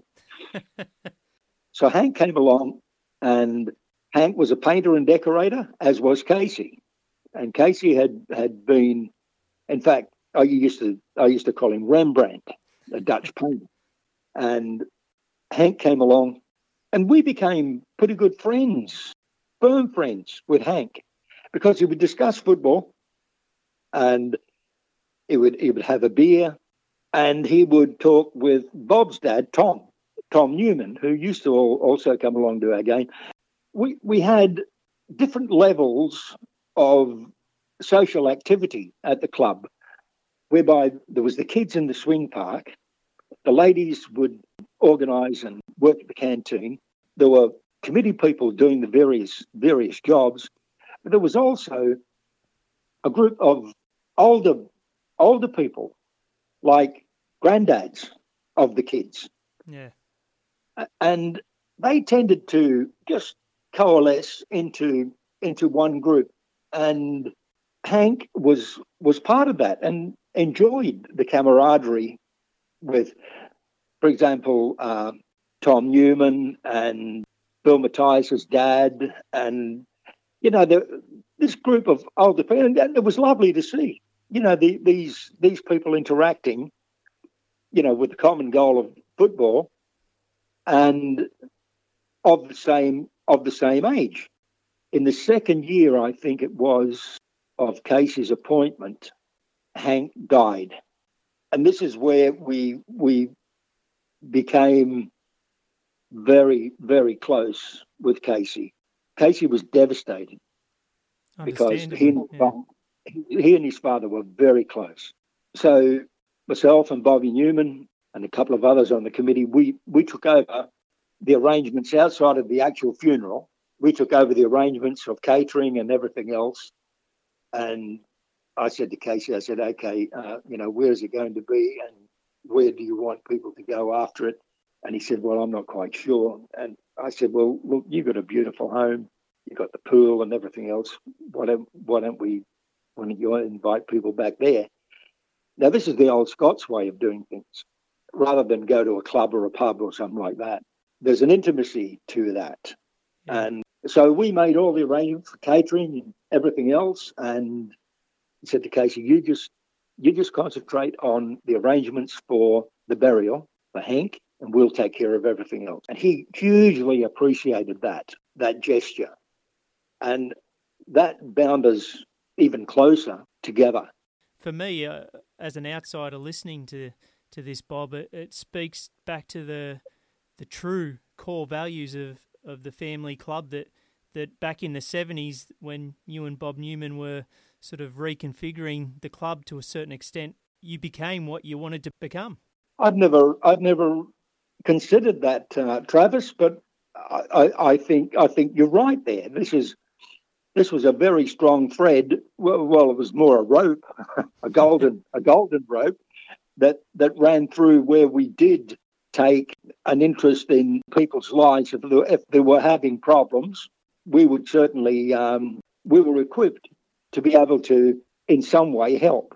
And in this case, it was obvious what we could do, and we stepped in and we did it. The women organised the food and all that sort of thing, and well, we just took over the whole situation and allowed Casey the space and time to be able to grieve. That bound us even closer. And a little postscript of that is that 3 years ago, at our reunion out at the Cabbage Tree Hotel, which is owned by another former Lysart player, also called Young, Brad Young, the son of the famous Craig Young, former Lysart youth player. That's where we held our reunion, organised by Andrew Harrower and Brad, and Casey was there. And when I was outside having a smoke, he came out and he joined me, not for a smoke, but for a chat. He said, I had an interview the other day up in Sydney. He said, and one of the questions that came up was, what's the highlight of your career, your extensive career in coaching? And he says, and I unhesitatingly told them coaching Lysart was the highlight of my career. That's beautiful. I was knocked over by that. And I thought, well, thank you for telling me that, because that meant that was proof positive that what we had done was of significance and of great value. To have someone of the ilk of Casey de Bruin make that statement, and Casey's the most honest man I know. He will not tell you something if it's not correct. So we take great pride in that. And I passed that on to Bob Newman. I said, that it's Casey saying that. And you should be proud as a committee that someone of his stature in the region and on a national level speaks openly, has said something like that. And like you said, you know him well, and when he says something, he means it. So it's a great credit to the Lysart committee that he looks back on that fondly. And that 95-96 period, like you said, it was such a great era for the club in many ways. Like you said, not just on the field, but those off-the-field connections. But in 96, you were atop of the tree. For me, league championships are really the highlight. Grand finals, they're not too bad. They're a one-off occasion. But in 96, you won the league championship in first grade, and for the second year in a row, you were club champions in the district as well. So it must have been a huge highlight for yourself and the committee and the rest of the club to be a part of that sort of success. It was indeed. You had to pinch yourself but with so much talent on the field, and Casey attracted so much. Like, one of the best players ever to come through Lysart was Phil Matthias. Yeah. And it was the presence of Casey being there that brought Phil along. And Phil became, I'm a proud godfather to one of his boys, Phil Matthias. Faye and I are godparents to one of his twin boys. Oh, wow. And that is the sort of thing, like Mick Holyfield summed it up to me one day when he says, "Hey, Bobby," he says, "whatever you've got here at Lysart, I'm hooked. I'm not going anywhere. I've had some offers, but I'm not going anywhere." And Mick had offers from all around the district. He could have doubled the income that he was making at Lysart, but like he said, he was hooked, and he was not going anywhere. And ironically, and I think I might have told you in a previous conversation that his career ended after he got knocked down by a car in Crown Street in Wollongong. Yeah. And he had dinner with Faye and I and my son Robbie and daughter Christy at the pizza place at Big Tree. And Faye had offered to drive him into town. He said, no. He says, I'm okay. I'm gonna catch a cab. And he got out of the cab and then got knocked over. Now, Warwick Young was our coach at that time. This is after Casey. Yep. And Phil. Casey and Phil. And I just think, why didn't you just accept the offer of Faye dropping you into town? And I still think of that even now, and particularly when I see Mick, and I see Mick every now and again because I play social golf with Balgownie Pub, and Mick sometimes is up there on a Sunday afternoon, and we have a chat and about the old days, and I still think of that incident of that Saturday night after the first game of the season when Mick got knocked over by a car and ended his career. Sad. It is sad. On to brighter matters, Casey enjoyed his stint there but moved on, and 2 years in a row on the field there was 2 first grade grand final losses, which in Australian football has a bit of meaning. In 97 though, Lysart did one better as a first grade club and won the league again, and this time did the double and won the grand finals and a reserve grade grand final. So it must have been, again, a pinch myself moment for yourself, for the other committee members and everyone at the club under Phil Matthias. Yeah, and true enough, it was still what I consider Casey De Bruyn's grand final.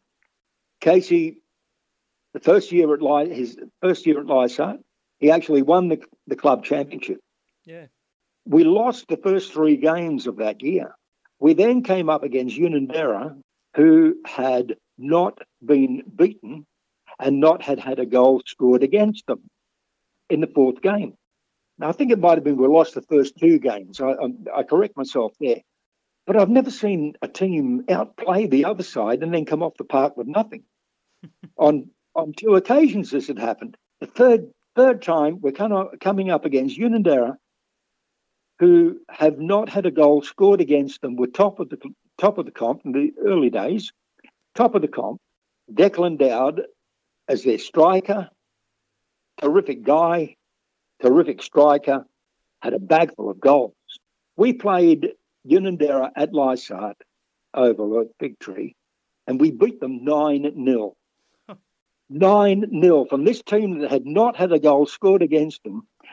And that was what, on that game, everything clicked. The way Casey had put it in place, everything clicked. Now, that year, all teams made the semis. We won the club championship. We got to the grand final and got beaten by Port Kembla, our arch rivals, coached by Adrian Alston. The following year, we reached the grand final against Port Kembla, got beat by the team coached by Adrian Alston. Yeah, 95 and 96. 95 and 96. Adrian still says that was the best football ever played in the Illawarra, was the football played between Lysart and Port Kembla, and I tend to agree with him on that. Casey is then offered the director's job of coaching New South Wales. So he came to us and he said, look, I'm reluctant to go. He says, but this is an opportunity that I've been looking forward to. So as always, he went with our blessing and he anointed Phil Matthias as captain coach. He said, I know you don't like captain coaching. He says, but that's my recommendation. When you get the best coach in Australia, in my opinion, telling you that, be a mug not to follow it through. So we did follow it through. We appointed Phil Matthias as captain coach. But what Casey had built really came to vogue in that 3rd season when Phil was on the field as the captain. He was the coach of the side. And the only thing that took anything off it wasn't Port Kembla, it was Cringilla. And I said to Noddy after that, I said, mate, I wish it was you that we had beat on that day because you had scarfed us on 2 seasons prior to that. But that was definitely the pinnacle to be able to do that. And it all emanated from Casey De Bruyn and his philosophy of the game, his treatment of players, the information that he has on football. He has made a study of it. As I say, I've got no reservations in telling anyone I consider him the best coach in Australia. Yeah. And that includes all these guys running around the A-League and everything else. This old school coaching combined with innovation, modern innovation, is a formula that I would recommend to any coach anywhere. And he still coaches even now at Westfield Sports High, where he has done that for the last, 20, 25 years. Even when he was coaching us, he still went up there once a week and coached the boys up there. And I remember one time I was up there with another one of our stalwarts and sponsors was a guy called Chris Calderbank Park, who was involved. He's now back in England because his son has signed up with one of the Premier League clubs as a goalkeeper. Yeah. But Big Chris was involved. He came from Bolton, and he was like a scout for Bolton out here. And I introduced him to Casey, and we arranged for Chris and a couple of the coaches who came out from Bolton to go up to Westfield Sports High where Casey was coaching. And when we were up there that day, there was this young kid, he was about 12, maybe 13, And he said to me, he said, see that kid there, that little blonde kid there? I said, yeah. He said, he'll play for Australia, without a doubt. I said, oh. I said, how do you know that? He says, just a combination of things, his attitude, the way he handles the ball, the way he follows instructions, his skill level. He says he'll play for Australia. And that turned out to be Aaron Moy. Wow. That he was coaching. That's the same school where Harry Kuehl came from. Yeah. So they've had a lot of success through that school.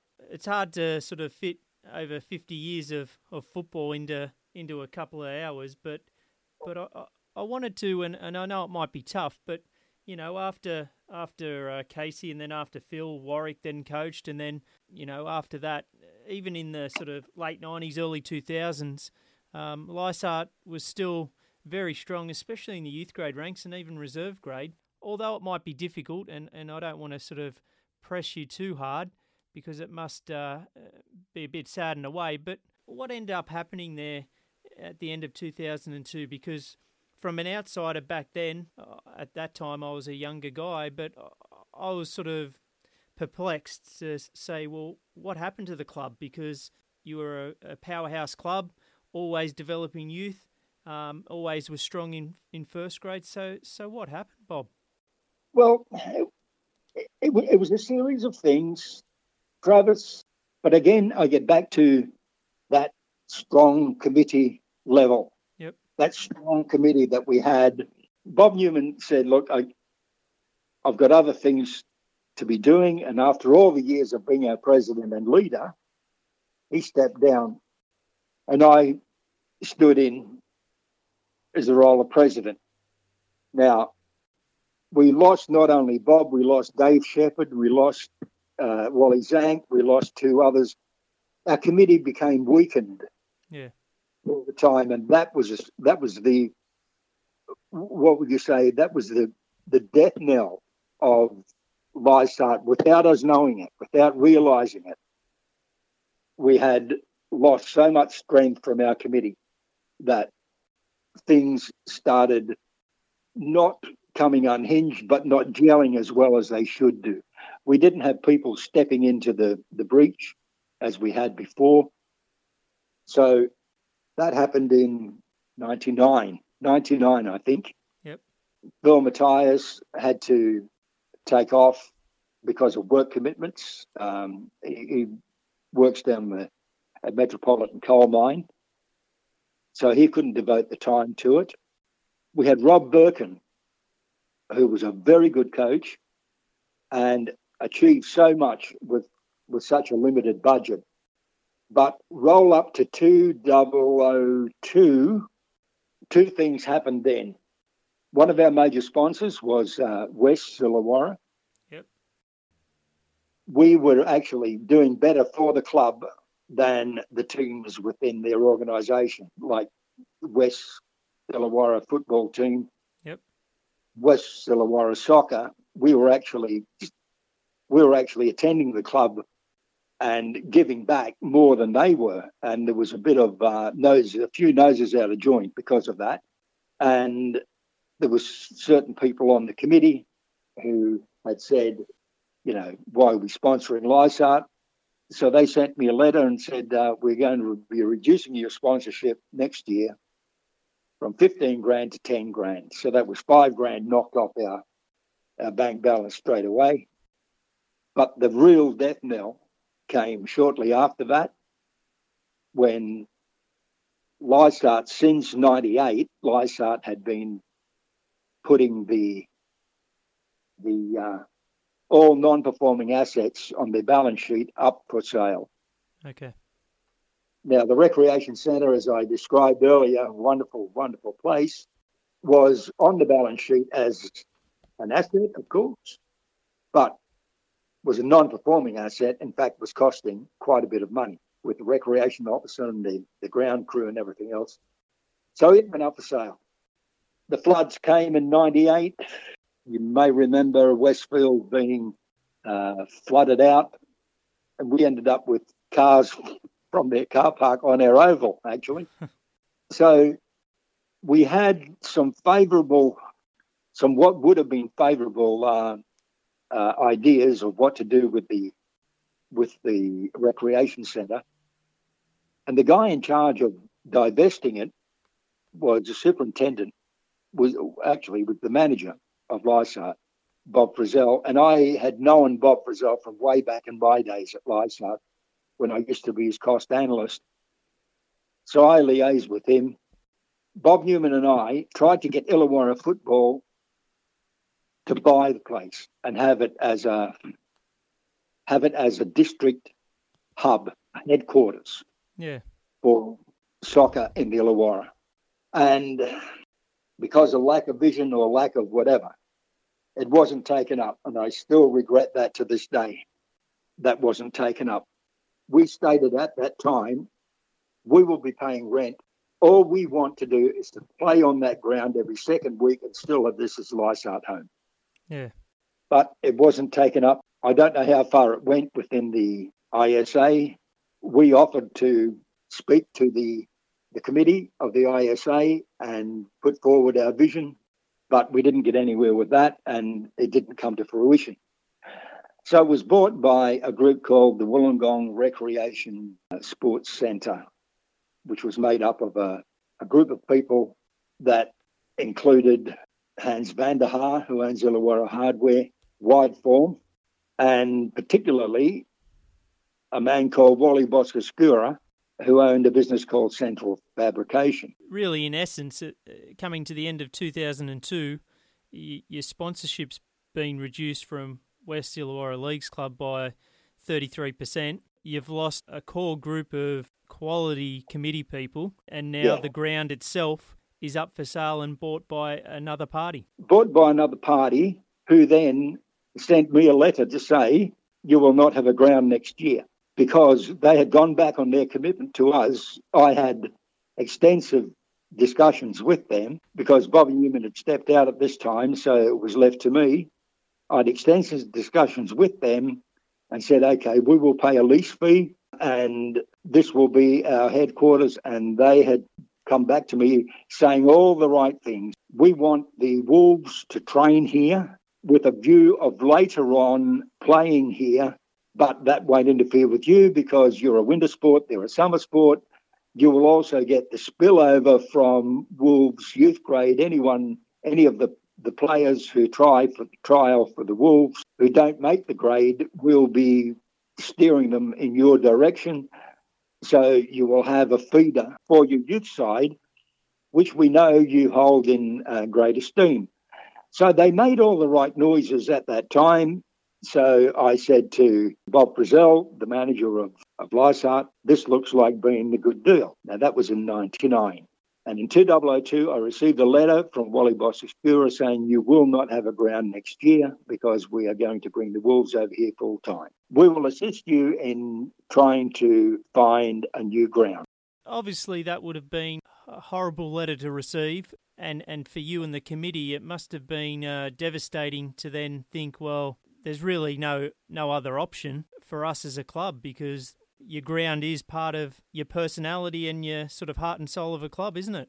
The ground was a partner, a fully operating partner of what we were all about.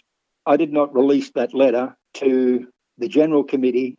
I agonised over it, investigated what could be done, looked at options, looked at mergers. I went into early discussions with mergers with West Illawarra. I went into early discussions with a merger with Wollongong Olympic. They both ceased to become viable. And I then declared there was another factor. In 2003, with my Milk Runs business, I was going to be under more pressure. And I knew I couldn't devote the time necessary the presidential position demanded. I called everyone together. It was the AGM. I said, I will not be standing next year, and I recommend that we cease as a club. I pointed out the West Illawarra thing. I pointed out the fact that we didn't have a ground. I said, we won't be here. So I think we call it a day and we say we've done great. However, there was a group there who said, no, we don't want to give it up. I said, I don't want to give it up either. I said, but I will not be standing as president. You've got to remember that when I step down as president, you'll lose all the organisation that I bring. I said, I will help as much as I can. I said, but you won't have Faye operating the canteen, for example. You won't have my sister helping in the canteen because Marguerite, my sister, was also helping the canteen. You've got to start from behind the eight ball. You've got to find a ground. You won't be able to play here. But they insisted that they would like to travel on, and they appointed a new president, appointed a new coach, the same treasurer, Gina Jones, and all the players are saying, yep, I'm staying. And that was in October. And by January of 2003, all the players had signed with other clubs.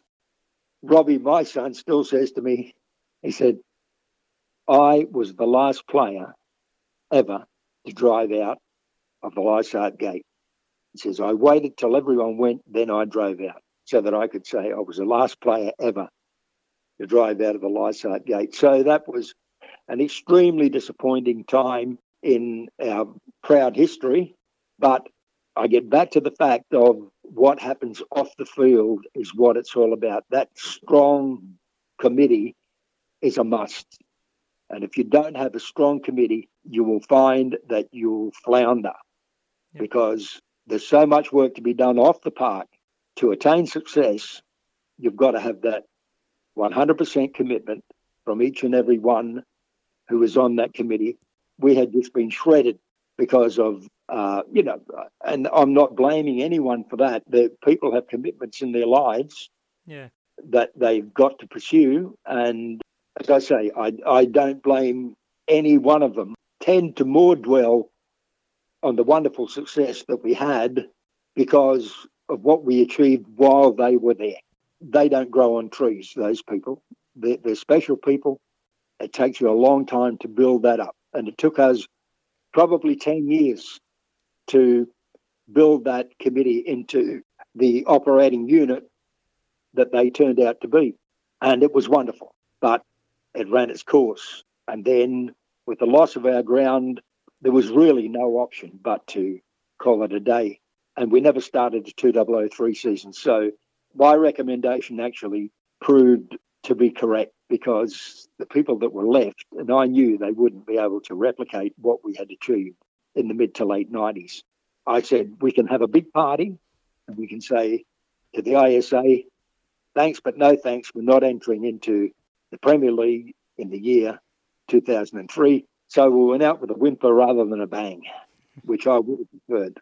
It's sad to hear it, and I apologise that I had to ask the question, but I thought it wouldn't be fair, I guess, interview someone like yourself that's done so much for Lysart and for the game itself in the Illawarra. To sometimes you've got to speak about the sad times as well as the good times and great times. But like you said, there was so many great moments from when it started in the mid-60s through the 70s, 80s and 90s. And even in this interview now, I can just hear it in your voice that the relationships that you still have with people, the bonds that were formed, and the many men and women that were involved, you're a credit to the football economy or world in the Illawarra. It's just been a pleasure, Bob, listening to just little bits of those over 40 years in the game.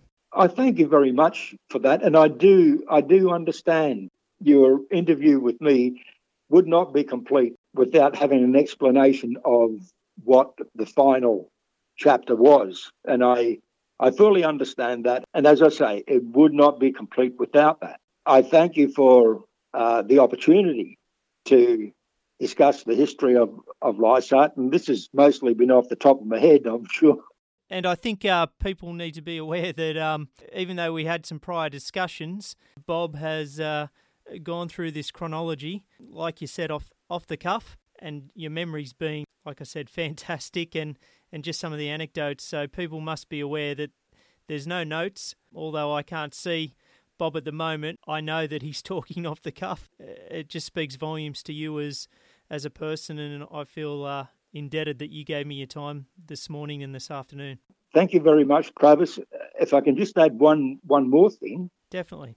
I know more about rearing kids, I think, through my time in football because of raising my own two children, but also being involved in the coaching of children, particularly up to that and partially through that horrible area of puberty, that comes to all kids. The involvement of children in soccer, particularly in soccer, but in other sports, particularly team sports, is what forms a great deal of their character. And this is at a general level. And governments should take note of this in order to turn out better citizens, better individuals who rely on others, like you do in the game of football.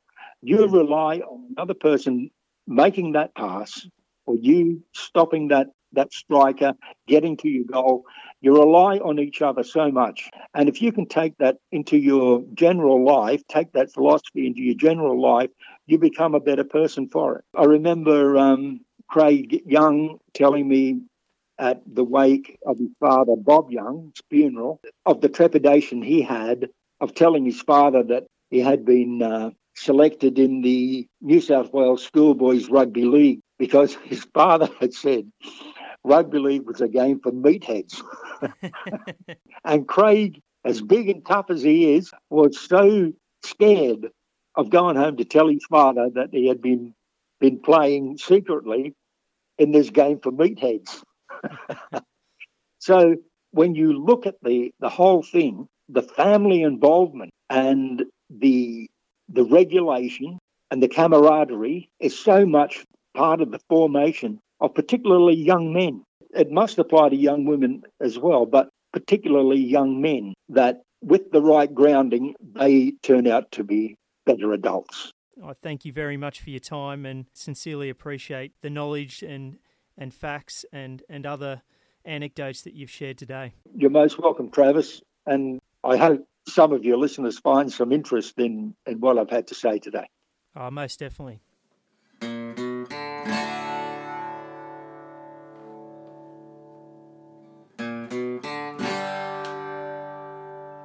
Once again, I'd like to sincerely thank Bob for the time he spent talking with me on a Monday morning and afternoon. As always, thank you for listening and downloading this podcast. I'm your host, Travis. Goodbye for now.